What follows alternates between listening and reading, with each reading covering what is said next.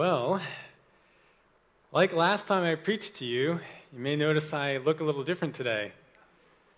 This time it's not a haircut, I'm wearing glasses. I noticed my vision seemed to be changing at the end of the last year. Faraway objects and text were blurrier than I remember them being, only slightly.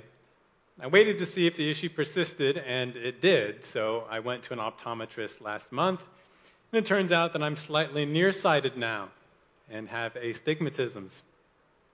Now, these vision problems for me are very, very mild. I can still see pretty well without glasses. But I was still amazed that when, first at the optometrist's office and then now with these glasses, I'm amazed at how well I can see. Even things that are so far away, and I just assume in the past, I'm like, nobody can see those. I can see them clearly. It's so crisp in my vision, it feels like I have a superpower now. Or I've engaged some cheat code for life. I can see everything. But the maybe most stunning part is that I didn't even know how much I couldn't see before until I got the new glasses. And of course, there's a good spiritual analogy in that, isn't there? This is just like it is with the Word of God and the gospel.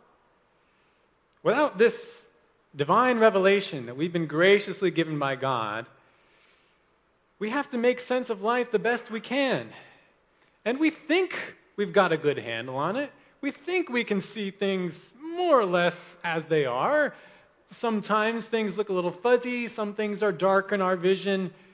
We can't fully understand everything, but we figure, hey, nobody else probably can see it either, and we just carry on.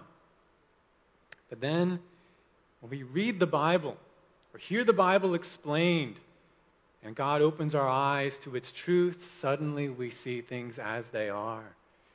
We see God for who He is. We see ourselves for who we are, and we see other people rightly. We see life for what it is. It is indeed a vapor, passing so quickly, and we see how marvelous is the world to come, the coming kingdom of Christ for His people. The Bible gives us a proper vision.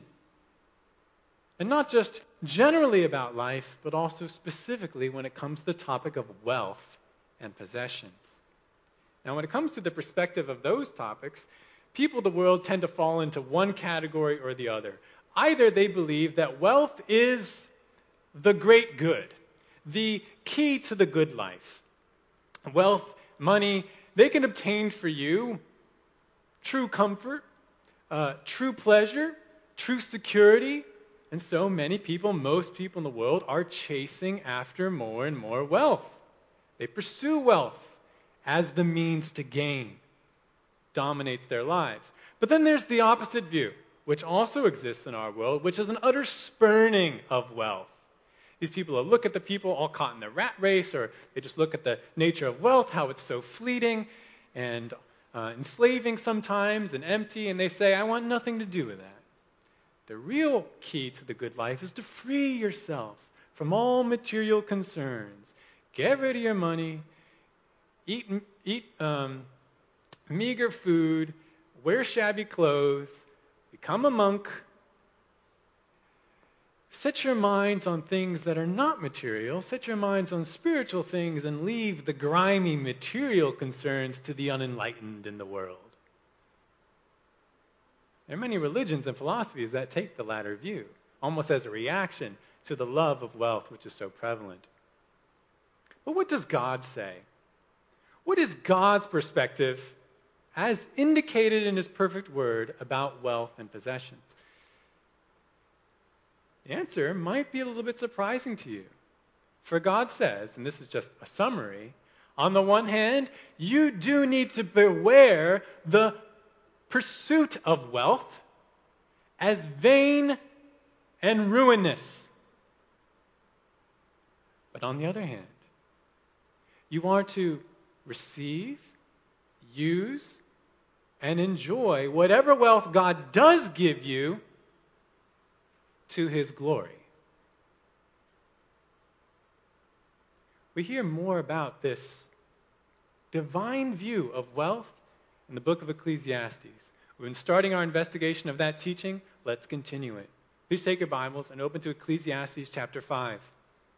Ecclesiastes chapter 5, the title of the message today is The Vanity of Wealth, Part 2. Vanity of Wealth, Part 2. Now, if you're just joining us, we've been studying through the book of Ecclesiastes in the Old Testament. This is written by King Solomon of Israel, a man unparalleled in wisdom and knowledge, and directed and moved by God's Holy Spirit to write this perfect instruction. He wrote this book to instruct the next generation in Israel, but it applies to us today, about how to live life well in a vaporous world. Solomon tells us this is indeed a vaporous world right at the beginning of his book, Ecclesiastes 1:2. He says, all of life is a vanity of vanities, or more literally, a vapor of vapors. It's the most vaporous vapor of all. Why is this? Well, we've talked about it because of man's fall into sin, because of God's curse on man's world, and because of death, most of all. Everything in this world has become like vapor, like breath, like smoke. You can't get your hands around it. You can't hold on to it. It's fundamentally insubstantial, impermanent, and ultimately incomprehensible. And this reality applies to all people, both Christians and non-Christians, those who fear God and those who don't fear God. We all live under the sun. We must all navigate through a world that is fundamentally hazy and broken. But while we cannot fix this world, the Lord Christ will do that when he comes and when he returns and establishes his kingdom. We praise the Lord for that. We look forward to that. But still, until then, we can learn to walk wisely, righteously, and happily in this present world, even during our brief sojourn. Solomon is showing us the way to do that in his book. Now, last time he began talking to us about the proper way to walk when it comes to wealth in this vaporous world. Wealth is the main topic of Ecclesiastes 5:8-20. That's the whole section. Let's reread that, and then we'll cover what we've looked at so far. Ecclesiastes 5, verse 8. Read with me.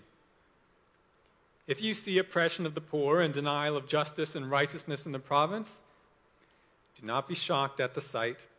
For one official watches over another official, and there are higher officials over them. After all, a king who cultivates the field is an advantage to the land. He who loves money will not be satisfied with money, nor he who loves abundance with its income. This too is vanity. When good things increase, those who consume them increase. So what is the advantage to their owners except to look on? The sleep of the working man is pleasant, whether he eats little or much. But the full stomach of the rich man does not allow him to sleep. There is a grievous evil which I have seen under the sun, riches being hoarded by their owner to his hurt. When those riches were lost through a bad investment, and he had fathered a son, and there was nothing to support him.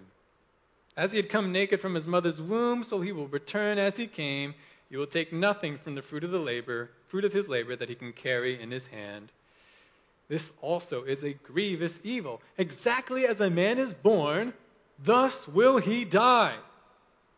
So what is the advantage to him who toils for the wind? Throughout his life, he also eats in darkness with great vexation, sickness, and anger. Here's what I've seen to be good and fitting: to eat, to drink, and to enjoy oneself in all one's labor, in which he toils under the sun during the few years of his life which God has given him, for this is his reward. Furthermore, as for every man to whom God has given riches and wealth, he has also empowered him to eat from them, and to receive his reward and rejoice in his labor. This is the gift of God. For he will not often consider the years of his life, because God keeps him occupied. with the gladness of his heart. To remind you of the thesis for this section, I've cleaned up the grammar of it a little bit. In Ecclesiastes 5, 8-20, Solomon gives two main reasons for you to beware vainly seeking after wealth and instead rejoice gratefully in your portion from God. Two main reasons for you to beware vainly seeking after wealth and instead rejoice gratefully in your portion from God. Now, after some introductory counsel, and this is review, after some introductory counsel about not being surprised by oppressive and greedy authorities, that's verses 8 and 9, Solomon gives the first main reason to beware seeking after wealth in verses 10-12. We covered this. Number one, wealth ultimately won't satisfy you. It won't satisfy you because money and possessions are like food, verse 10. You do need a certain amount to live, but if you think getting some copious amount is going to finally satisfy you, you're going to be disappointed. Part of the reason that wealth, like food, never fully satisfies is that the more wealth you have, the more expenses you have. And so to keep up with those expenses, you're going to have to keep on making more wealth, giving you no time to really enjoy your wealth and giving you no rest. And rather than delivering a life with fewer cares and concerns, which wealth seems to promise, verse 12, those who pursue wealth end up more anxious than ever before, because the more you have, the more you have to lose. And if you think wealth is so important, you will be kept up at night. So this is what we've seen previously. The first reason, to beware vainly seeking after wealth, and instead rejoice in God's portion to you. And now let's look at the second reason. Why else should we take this counsel from Solomon? We're going to work through verses 13-17, where we see this second main reason. Number two, wealth ultimately won't protect you. Wealth ultimately won't satisfy you, and wealth ultimately won't protect you. Look at verse 13 again. There is a grievous evil which I've seen under the sun, riches being hoarded by their owner to his hurt. In this verse, Solomon introduces to us a surprising, even disturbing situation that can occur in life. If you notice the phrase grievous evil, literally the Hebrew is sickening evil. It makes you ill. Something so bad and so tragic, you feel weak and woozy just hearing about it. And this is not a theoretical evil. Solomon says, I have seen it under the sun. This occurs in life, even regularly. What is this situation? What's so bad? He says, riches being hoarded by their owner to his hurt. Now, the translation hoarded, I think, is maybe might give us the wrong idea. If you think about hoarding, you may think of hoarders, even those captured in that disturbing television show called Hoarders, the people who can't give away anything in their life, even if it's trash, they won't throw it away, and their homes become accumulated with all sorts of debris, ruining their own lives, ruining their relationships, and definitely hurting them. It's pretty obvious that wealth hoarded in that way is hurting a person, but that's probably not what Solomon's talking about. The word hoarded here could also be translated kept, guarded, or preserved. Much more positive sounding terms. ESV and King James both actually translate the term hoarded here as kept. And I think that's the better way to take it. If we understand that this person is preserving or keeping certain wealth, we see that he's actually acting with a certain degree of wisdom. For does God say in the Bible, does the Bible commend working to make money to prepare for the future? Does the Bible commend that? It certainly does. Proverbs 6 verses 6-11 says memorably, go to the ant, O sluggard, observe her ways and be wise, which having no chief, officer, or ruler, prepares her food in the summer and gathers her provision in the harvest. How long will you lie down, O sluggard? When will you arise from your sleep? A little sleep, a little slumber, a little folding of the hands to rest. Your poverty will come in like a vagabond, and your need like an armed man. Solomon also wrote this part of Proverbs, and he's saying there, what are you doing, you lazy fellows? Not working to prepare for the future? Even the ants know to gather food gather food for the time that they won't be able to gather food. They know to store up. So you, get up and work, or else you'll suffer poverty when your times of difficulty come. This is basic wisdom. And we actually see the same sort of commendation about the wisdom and usefulness of gaining money in the book of Ecclesiastes itself. If you just turn briefly to Ecclesiastes 7:12, look what Solomon says there. Ecclesiastes 7:12. For wisdom is protection, just as money is protection. But the advantage of knowledge is that wisdom preserves the lives of its possessors. So the main point of this section is that wisdom's better than money. But he's also acknowledging money does have a certain benefit. It can give you a certain degree of protection. Wisdom's better, but money can do a little bit for you. Or even more provocatively, Ecclesiastes 10:19. Ecclesiastes 10:19, Solomon says, men prepare a meal for enjoyment, and wine makes life merry, and money is the answer to everything. What? Solomon, what are you saying? Now, certainly that verse needs to be understood in the whole context of Ecclesiastes, or else you'll think Solomon sounds like he's saying money's the most important thing. No, he's not saying that, but it is truly amazing how having money can help you deal with many problems in life. So there is wisdom in storing up for the future. Going back to Ecclesiastes 5:13, here's a man who did that. Who did what was temporarily wise by keeping and preserving some wealth. Yet Solomon clarifies that this stored up wealth actually ended up hurting the owner. It was to his hurt. The word translated hurt there could also be translated evil, misfortune, calamity. It was bad for him in the end that he got all this wealth. It didn't protect him.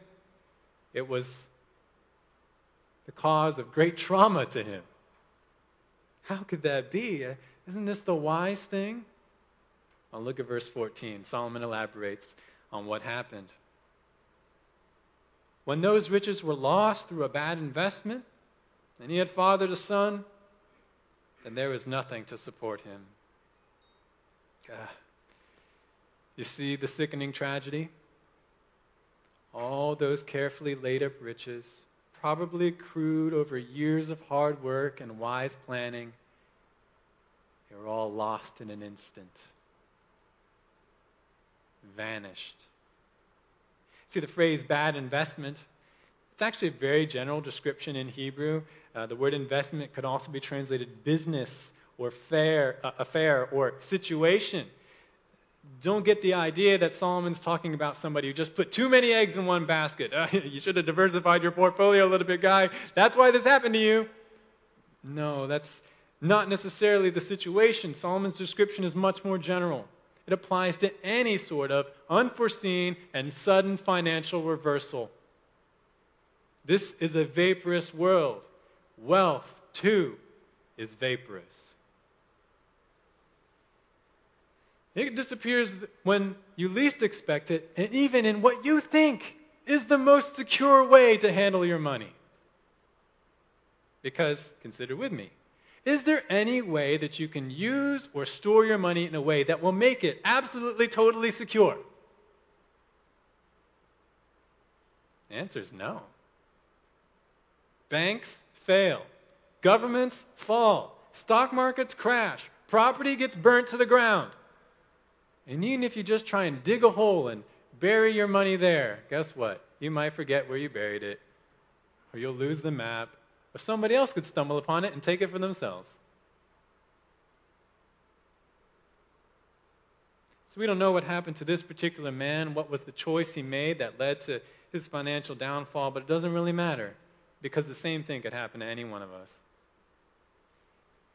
Whatever this man did, he tried to act wisely to obtain and protect his wealth, but in the end, it was complete vanity. He lost it all. And how do you think that felt? How would it feel for you, working all your life to acquire certain wealth and possessions? You feel like you finally arrived, and then you lose it all. You're not just back to where you started, but even worse than when you started. And then for this man, he had an additional grief, because this happened soon after, we're told, he had fathered a son. Just when they were looking forward to passing on the inheritance to their boy, someone to carry on the family name, someone to care for the estate, someone who was going to have such a great start in life. And now they have nothing for him, not even a home for him. And that would have been a particular shame in that society, to raise up a son and then have to tell him, I have nothing to give you.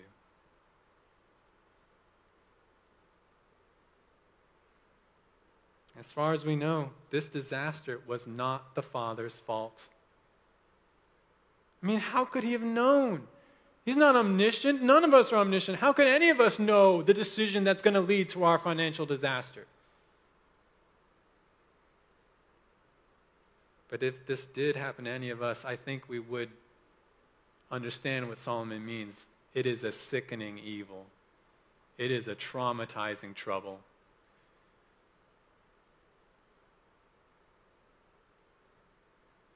So what's the lesson from this?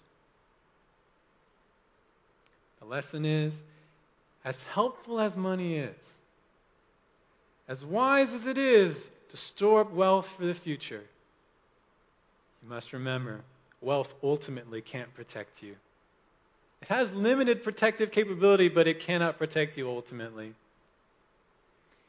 So if you're caught up in the pursuit of money and wealth because you think that these can give you true security, then you've got another thing coming. You need to learn the lesson from this ex-rich man. It's just as Proverbs 23, verses 4 and 5 say. Proverbs 23, 4 and 5. Do not weary yourself to gain wealth. Cease from your consideration of it. When you set your eyes on it, it is gone. For wealth certainly makes itself wings. Like an eagle, it flies toward the heavens. But it's not just that wealth can't ultimately protect you from life's calamities. Wealth has even greater impotence when it comes to the great calamity of death. Look at verses 15 and 16 now. As he had come naked from his mother's womb, so will he return as he came. He will take nothing from the fruit of his labor that he can carry in his hand. This also is a grievous evil. Exactly as a man is born, thus will he die. So what is the advantage to him who toils for the wind? These words may sound familiar to you if you're a little bit familiar with the Old Testament, because it sounds like what Job says. Job in chapter 1, verses 20 to 21. If you remember that situation, talk about somebody who seemed financially secure and didn't do anything to lose his wealth. He did lose it all, and most of his family. But he said in reaction, naked I came from my mother's womb, and naked I shall return. The Lord gave, and the Lord took away. Blessed be the name of the Lord. Just an amazing statement. This comes from a man of faith who not only understood that wealth can disappear at any time, but he also understood wealth ultimately cannot go with you in death. Just as you come into this world naked, so shall you leave it. You come with nothing, you leave with nothing. And even if, like ancient kings, you're buried with all sorts of wealth around you, somebody sticks a car in your grave, or I don't know, none of it's going to reach you in the next world. You can't take it with you. But whereas we're reminded of Job's words, which were filled with worshipful resignation, Solomon's words are different. If you'll notice, Solomon's here, they're filled with anguish. You see that phrase again at the beginning of verse 16. He says, this is a grievous or sickening evil. It ought to make one sick when you think about it. What man has been reduced to by death. And this is the problem that Solomon keeps on bringing up because it is the great problem of life. Death ruins everything. How is it fair that you should work so hard and learn so much and act with such skill and wisdom in your life to accomplish various feats and in the end have nothing to show for it? Solomon brought up this issue in chapter 1. Why should the wise man and the fool die the same? He brought up this issue in chapter 3. Why should death put man on the same level as brute beasts? And he brings it up again. We got to deal with this problem. You got to deal with it. Think about the treasures and accomplishments of your own life. I don't know what they are. Maybe you started a successful business. Or maybe you finally built and remodeled the perfect dream house. Or maybe you restored and rebuilt a classic car with your own two hands. And it's just beautiful. Well, guess what? You will lose those and every other earthly treasure and accomplishment when you die. You have to leave them behind. And you can't even comfort yourself that your works will live on. Yes, I may pass away, but the things I did will continue. Well, Solomon already told us in chapter 1 and 2, that actually people are going to forget you and your works pretty soon. They won't even remember that you existed. And as for, my inheritance, it will be passed on to my children, and they'll do even more with it. They'll take care of it. No guarantees. They might ruin it. You don't know what's going to happen. It would actually hurt your heart to see what your descendants do with what you worked so hard to obtain.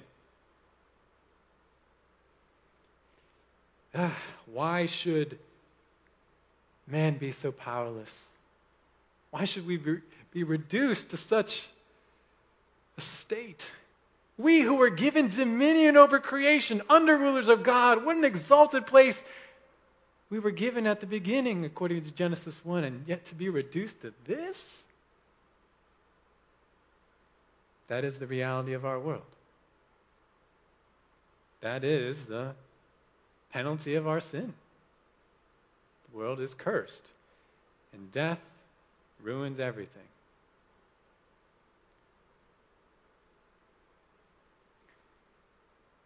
Solomon's question then is very apt at the end of verse 16. He says, what is the advantage? Or rather, so what is the advantage to him who toils for the wind? In light of this reality, in light of how death wipes out every gain you had in wealth, what is the advantage of all the toil you used to obtain it? You know what the answer is. It's no advantage. No profit, no gain, no lasting benefit from this. So why do it? Why toil and strive all your life to obtain wealth if it ultimately can't secure you and just going to be wiped out in the end? It truly is toiling for the wind, which is a great image of vain action. I imagine, this may sound a little silly to you, but it's like going up to a wind vendor and saying, I'd like to buy the wind, please. I'm willing to pay whatever it costs. And the little vendor says, all right, here's your wind, and he kind of brushes it towards you. You try and handle it. When you look at your hands, there's nothing there. And even if there were, you couldn't hang on to it. That's what it's like to pursue wealth, to strive after riches. It's toiling for the wind. You get nothing for it. But what is it costing you? Look at verse 17. Throughout his life, he also eats in darkness with great vexation, sickness, and anger. You know what the price is of pursuing wealth's false protection and its inability to do anything against death? The price is misery. Misery all your life. That's exactly what Solomon's picturing here. Here's a man who's pursuing wealth, and in order to do that, he skimps on all the good things in life. He's looking for ultimate gain, so he's not willing to enjoy what he has now. To save time and money, he eats in darkness. This is a picture of isolation and joylessness. He's also greatly vexed, continually discontent, absolutely sure he doesn't have enough, very unhappy. He's often sick, his body tangibly bearing the fruit of his spiritual agitation. And he's extremely angry, frustrated at God, at life, at other people, because he feels, I deserve this. And all you people are getting in my way. I need the gain of this world. I need more wealth. And so he's angry, anxious, unhappy. Do those things describe you? I hope not. Because when we see it describing this other person here, this man pursuing wealth, we ought to be coming to the conclusion that that is so foolish. What an utterly insane way to live. What a senseless exchange. I'm to give up all my joy in the present time to obtain the false protection of wealth that will do me no good in the end. That's insanity. It's not that it just won't protect you, but as we've already seen, it won't satisfy you. So why would you give up your present happiness for that? So by now we see both of Solomon's main reasons as to why we should not vainly pursue wealth. Number one, wealth ultimately won't satisfy you. Number two, wealth ultimately won't protect you. Now, if this is the way life is, and Solomon's being real with us, then surely, hopefully, there must be a better way to live. And there is. And that's what Solomon's been driving at. We come to the conclusion of this section about wealth in verses 18 to 20. To make it explicit for you, I included it as a point in the slide. What's the conclusion? Rejoice in your portion. Rejoice in your portion. Look at verse 18. Here's what I've seen to be good and fitting: to eat, to drink, and enjoy oneself and all one's labor in which he toils under the sun during the few years of his life which God has given him. For this is his reward. If you've been with us in our study of Ecclesiastes, what Solomon says here is very similar to what he said before. You go back to Ecclesiastes 2:24, Ecclesiastes 3:12, Ecclesiastes 3:22. Solomon is saying you should enjoy life. But notice the difference. Before he said, there is nothing better. Kind of a cautious, resigned way of exhorting us. There's nothing better than, eating, drinking, and working. But we don't have that here. He says actually pretty assertively, it is good. It is fitting for you to live this way. And notice the term fitting. That's the same term we saw in Ecclesiastes 3:11. That kind of famous line where God has made everything fitting or appropriate or beautiful in its time. That same idea of beautiful appropriateness is here in verse 18. What is good and even beautifully appropriate for man to do? It is to eat, drink, and enjoy both one's toil and the fruit of one's toil during his life. Solomon admits, yes, we can't change reality. Life is a vapor. It's full of painful toil. It's over quickly. God has ordained only a few days for you. But that's not all God has ordained. God has also ordained simple yet gracious gifts for you to enjoy during your brief days. This is the love of God. It's the kindness of God. Solomon is counseling his original audience and us. Friends, life is hard, but make sure that you take time to enjoy life. Take time to enjoy life. And why? Look at the end of verse 18 again. He says, "For this is his, that is man's, reward." The word for reward, it's one we've seen before. It refers to one's assigned portion or one's share of plunder. And so if you think of life as like a battle, what is the reward for all our fighting? What's our assigned portion of booty or plunder that we get to take back home? He says it's this. It's enjoying your food, your drink, your work, and what your work produces for you. This is God's reward, his assigned portion for you. And if God has given you that, then wouldn't you be foolish not to take it? Not to receive it? Not to thankfully enjoy it? But those who are so obsessed with pursuing gain in this world, that is exactly what they do. Say, no, I need more power. No, I need more comfort. I need more pleasure. I need more this. I need more that. And never actually enjoy what God has given them.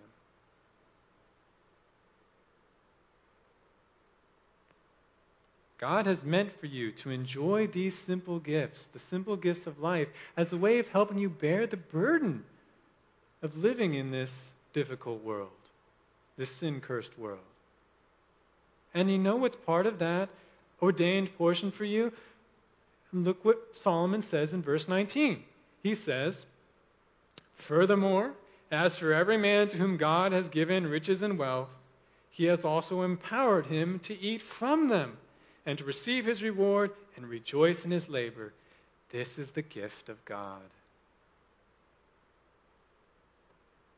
Solomon says, you know what else is God's design for man? It is that man should actually enjoy his wealth. I don't think we expect this. We say, yes, if God has given you wealth, you are to give it all away. Or if God has given you wealth, make sure you don't enjoy any of it, because that would be base and material of you. That's not what he says. He says, eat from your wealth. Enjoy your assigned portion. Indeed, enjoy your possessions, as well as the labor you put in to obtain them. Notice the phrase, he has empowered. He has empowered him to eat from them. That's an interesting phrase. We could say, or we could translate, he has empowered also as, he has given him power to do something, or he has given him opportunity to do something, or even, and I think this is best, he has authorized him to do something. What has God authorized? That every person who has wealth use and enjoy it. Why? Verse 19, very end. It is the gift of God. This is the gift of God. God has graciously given money, wealth, and possessions as gifts to be received and thankfully enjoyed during this brief life. Now, enjoyed by whom? Enjoyed by whom specifically? We say the man who has riches and wealth, but who's that? Is that Elon Musk? Bill Gates? Well, yes, to a certain extent. But are they the only ones? Who's Solomon really talking about as the one God authorizes to enjoy their wealth? It's all of us. It's every one of us. Because God has given each of us, even each of us here, money, wealth, and possessions. Not in the same measure, to be sure, but exactly as God wisely ordained, and all, and this is very key, all in undeserved favor. You have any possessions, you have any good things, you didn't deserve any of it. It was God's kindness to you that you have anything, much less what is perfectly designed for you specifically. So God is actually exhorting each of you today. Whatever wealth God has given you, use it and enjoy it thankfully, reverently as His kind gift. God has authorized you to do this. It is your portion from Him. And if you're tempted to complain that you have so little compared to someone else, well, how can I enjoy my portion? He has so much more.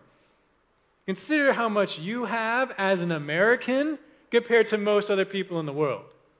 People who are happier than we are, usually. And consider how much more you have than almost all people who lived in the ancient world, to whom this instruction was originally given. Some of those people, they didn't have more than a tunic and a pair of sandals. And some even less than that. You don't even know how much God has blessed you and your wealth and possessions, because you're so worried about comparing it to other people. Don't pursue wealth as ultimate gain, but also don't live as an ascetic. Don't eat mushy peanut butter and jelly sandwiches every day because you're so committed to saving money. Oh, I got to lay up more for the future. You never know what's coming. Or because you think it's unholy to enjoy material things. No, friend, God wants you to enjoy these gifts, and they're good gifts. There's nothing evil about things that are material all by themselves. God wants you to enjoy them in grateful worship. We talk about doing everything to the glory of God. This is one of those things. So have a good meal. Drink some delicious tea. Get together with some friends for a fun evening. Go watch the sunset on the beach. It doesn't have to be super expensive. But you can enjoy it. God means for you to enjoy it. It's from Him. And enjoy your work as well. Now, this is totally antithetical to today's society. Like, work is the evil that we all have to endure. No, work is a gift. It's difficult because of toil and because of the fallenness of the world, but work is a gift. So what does God want you to do? He wants you to enjoy it. Do it as unto His glory, but enjoy it. If you're a software developer, I don't know everything there is to know about that job, but enjoy that. Enjoy using your mind with coding and seeing a problem through to a creative solution. That's God's amazing grace reflecting His intelligence in your mind that you get to apply to that problem. Or maybe you work as a janitor. Enjoy that work as well. Enjoy using the skill God has given you to make a clean and orderly space. You know it won't last, but enjoy the process and enjoy even just the moment of, look at that, nice and clean. Or maybe you're a mother. I know there's a lot of difficulty and trial and toil that goes into parenting, but what does God want you to do? He wants you to enjoy it. Enjoy every curious question your child asks you that you actually know the answer to. Enjoy every moment that you see your child grow in self-sufficiency. Oh, he can do that on his own now. And enjoy every expression of affection from your child. That is a gift. Just a little gift. Not ultimate. You can't find your soul satisfaction in that. But it is a gift from God. A little gift to you. To remind you and to clarify just a little bit, understand what I'm talking about here, what Solomon is saying in verses 18 and 19 is not a call to hedonism or reckless living or living only for pleasure. No, he's already spoken about that in Ecclesiastes 1-2. That's how he lived for a time. And if you live that way, if you start grasping for things of the world and you say, yeah, God says I'm supposed to enjoy this life, so I'm just going to get all this wealth, I'm going to look for all these possessions and experiences, because that's where I'm going to find my gain, guess what? You're not. you're going to end up the same way Solomon did, frustrated and empty. Don't do that. Stop reaching for the more out there and instead embrace what is already here with you, the portion you have from God. Enjoy that in reverence and thankfulness. We see this attitude in Job. That's why he was able to say what he did. We also see this attitude in the Apostle Paul. You know that verse everyone likes to quote, Philippians 4:13, I can do all things through Christ who strengthens me. What's that about? It's about contentment. I can be fine in any situation. I know how to receive and enjoy abundance, but I also know how to get along with need and lack. I can do all things through Christ who strengthens me. How can you do that? How can you not be distraught whether God gives or takes away? It's when you know that the essence of life is not in wealth and possessions. It's in God. And therefore, any little good thing you have, a possession, a certain amount of wealth, it's just His little gift to you. Not to be made much of, not too much of. He is to be made much of. But you can receive it as a tangible expression of His affection for you, His grace to you.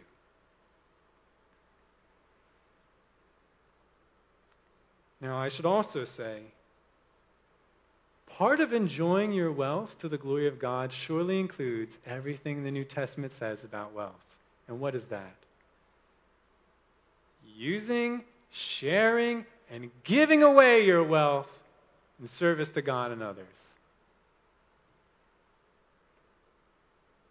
It's not wrong to spend money on yourself. God says, I want you to enjoy, eat from the wealth that I've given you. But if you find that you're only doing that, and you're not sharing it, you're not helping others, you're not meeting needs, you don't have anything to give to God and others, not only is that sin, but that's folly. That's folly. If you really want to enjoy your wealth, then that's the way to do it. You remember the words of Jesus, quoted by the Apostle Paul, Acts 20, verse 35. It is more blessed to give than to receive. And haven't we all found that? It's enjoyable to have a certain meal, but it's even more enjoyable when you get to share it with someone else. Or, if you're not able to share it, you say, this is so good, but you have such a need. You take it.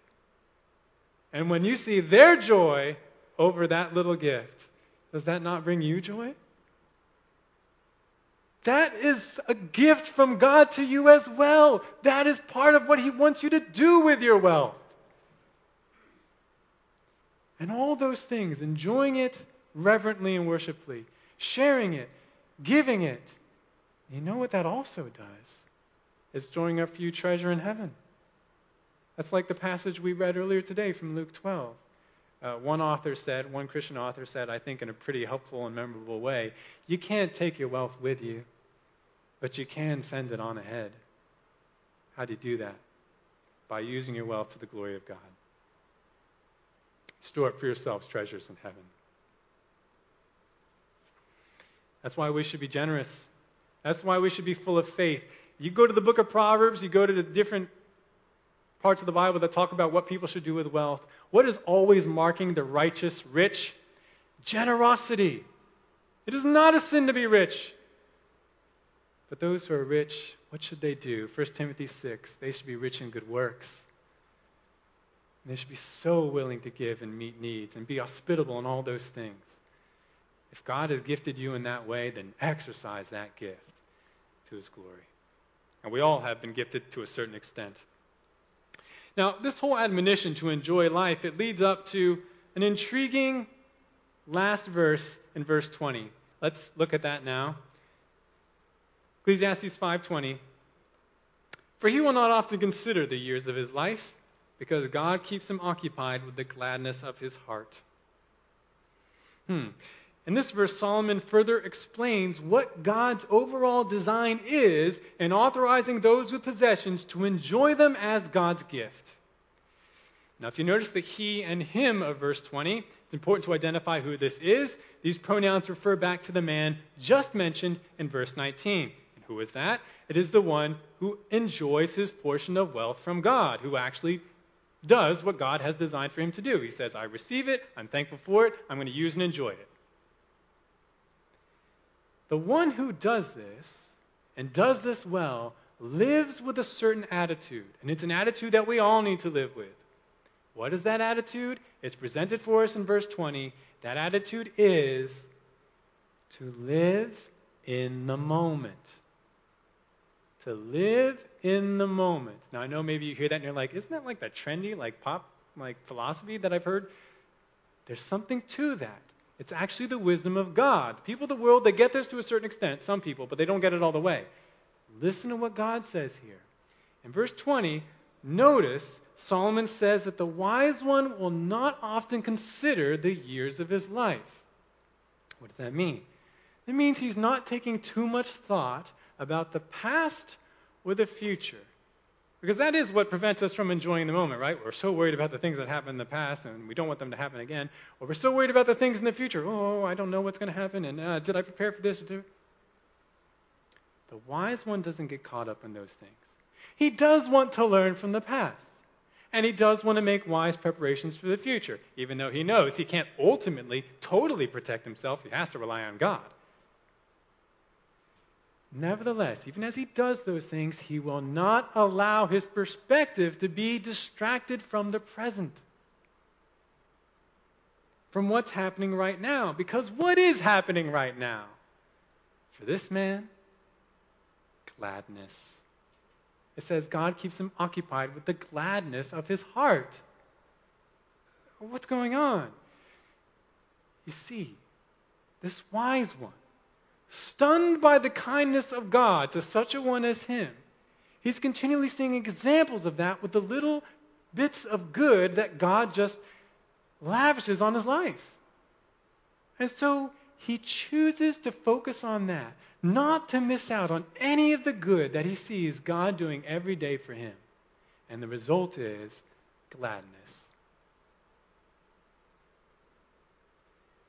He's too occupied with the good God has given to let himself be agitated about the past or future.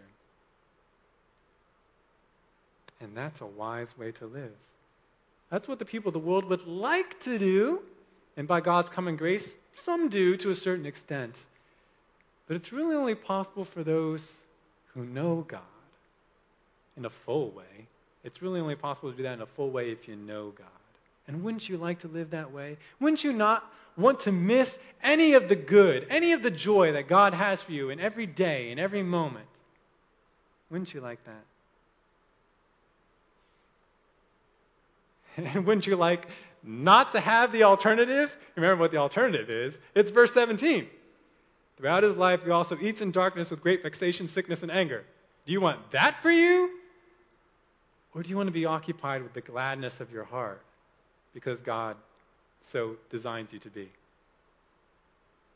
If you prefer the latter, then you got to do what Solomon's been calling you to do this entire book, which is what? Fear God. Fear God. Revere him. Regard him the way you ought. You can't live for yourself anymore. You can't live as the Lord of your life anymore. He's the Lord. You are to respect him. You are to live for him. You are to worship him. Solomon's going to conclude Ecclesiastes with it pretty explicitly. The end of man's whole design is this: fear God and keep his commandments. That's what you got to do. If you're willing to do that, and if you're willing to therefore trust God with the uncertainties of life, which is what this world is, very hazy and broken, then you can enjoy the good of every day. You can stop being so anxious, stop being so agitated. It does require, though, a change of heart, what the Bible calls repentance. You need to repent. You need to repent of thinking there's gain out there, gain in wealth, profit in something in this world. You got to let that go. and recognize the only true gain is in God. Turn from false gain to true gain. Turn from lordship over yourself to letting God be the Lord, since He is. Turn from your sinful, selfish, grasping way to a generous, faith-filled, and loving way. And take the true treasure as your own, which is Jesus Christ. He is the Son of God. He's the only one who can cover your sin by His perfect life, death, and resurrection. Take Him as your Savior and Lord, trusting His life, death, and resurrection alone to make you right with God. And the Bible says not only will you have a place in God's eternal kingdom, not only will you gain everlasting life, not only will you gain God, but then you can actually enjoy life. As you follow God, as you live in reverence before Him all the days of your vaporous life, you can enjoy them until you see Him face to face. You know, it amazes me, and I don't know if you've ever thought about this, but of all people in the world, Christians ought to enjoy life most. Christians ought to enjoy life most because they know God and they know what God is doing. Christians who don't live for the things of the world actually enjoy the things, or they ought to enjoy the things of the world, the best way, even wealth and possessions. Christians see these things as God's gifts, not ultimate gain. It's not, and let me clarify, it's not that God gives abundant prosperity to every Christian. That's the false prosperity gospel that's so popular. No. Actually, the only thing that God has promised all believers is trials, persecutions, and sufferings. That will be used for our good and God's glory. But even in the midst of all life's problems, even amid the trials that God uses to make us more like Christ, Christians, and really only Christians only, can enjoy life because they see God's gifts everywhere. Do you see that in your life? Do you see all the gifts that God is giving you continually? And then do you choose to focus on those and focus on the giver rather than the past or the future? That is the wise way to live. That is the perspective that you and I need, that God is calling us to take today. Are you willing to do that? It does require you to humble yourself. It does require you to let go of idols. But it's the way to blessing. If you haven't done this yet, you need to. You need to take on this perspective of humility, trust, and thankfulness. Because when you do, it's like a pair of glasses. It's like a pair of God's glasses, the glasses of faith that actually allow you to see life the way you ought, to see things clearly, to see the good that God is putting all around you. Put those on. Put those on. Better than any physical glasses, put on the glasses of faith. Let's pray. Lord God, I thank you for this word. It is so indeed clarifying. God, your word is a lamp unto our feet and a light to our path. You show us the wise way. Not just the way to life eternal, which is the most important thing, but also the way to joy now. God, I pray for everyone who heard this message today from your word, that is the way that they will take, that they'll believe you. And they understand that they really can entrust their souls and their bodies to you, all their needs, all their desires. If they will come humbly to you in faith and repentance, you say, I'll care for you. I'll care for you as a good father. You won't understand what I'm doing all the time, but I'll care for you. Lord, you are so loving. You are so loving to your own. And so gracious even to those who don't know you. Your testimony is all around the world. Even those who hate you or pay no attention to you, you're doing them good. God, are there any here who are like that? I pray that they would repent today so they can avoid your judgment and know your joy.